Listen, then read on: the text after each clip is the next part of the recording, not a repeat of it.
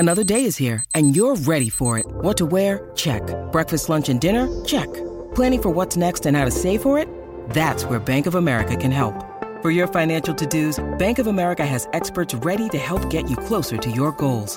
Get started at one of our local financial centers or 24/7 in our mobile banking app. Find a location near you at bankofamerica.com/talktous. What would you like the power to do?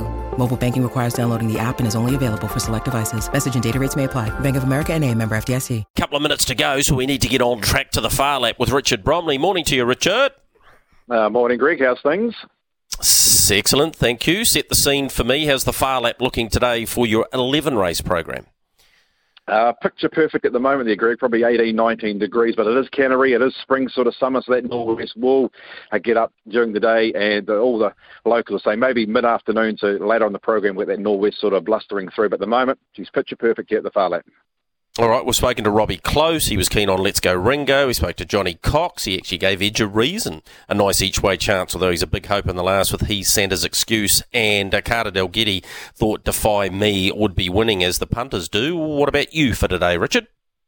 Yeah, very even field throughout the whole day. I think Cran and Carter have a very good day as the day progresses. They've got three very good chances. But at Valley, maybe the Mares race, Phillies the Mares race, race 5 on our program this afternoon. A field full of form. Going each way here on Pearl's A Singer, number 13 for Jimmy Curtin, who trains and drives very good late at the Mott last week. With that run under the belt, will be right there at the finish today, and at good each way value as well. So race 5, number 13, Pearl's A Singer for Jimmy Curtin. And go to race 8, the feature stand of the day, Mega Rock. 3 runs, but 3 weeks between runs. He has won on the track before.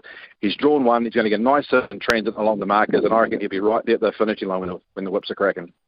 All right, Pearl's a Singer, 14s and 4s. That's race 5, number 13. And then we go to race 8, number 1, Mega Rock, 10s and 3:30. Sarah O'Reilly.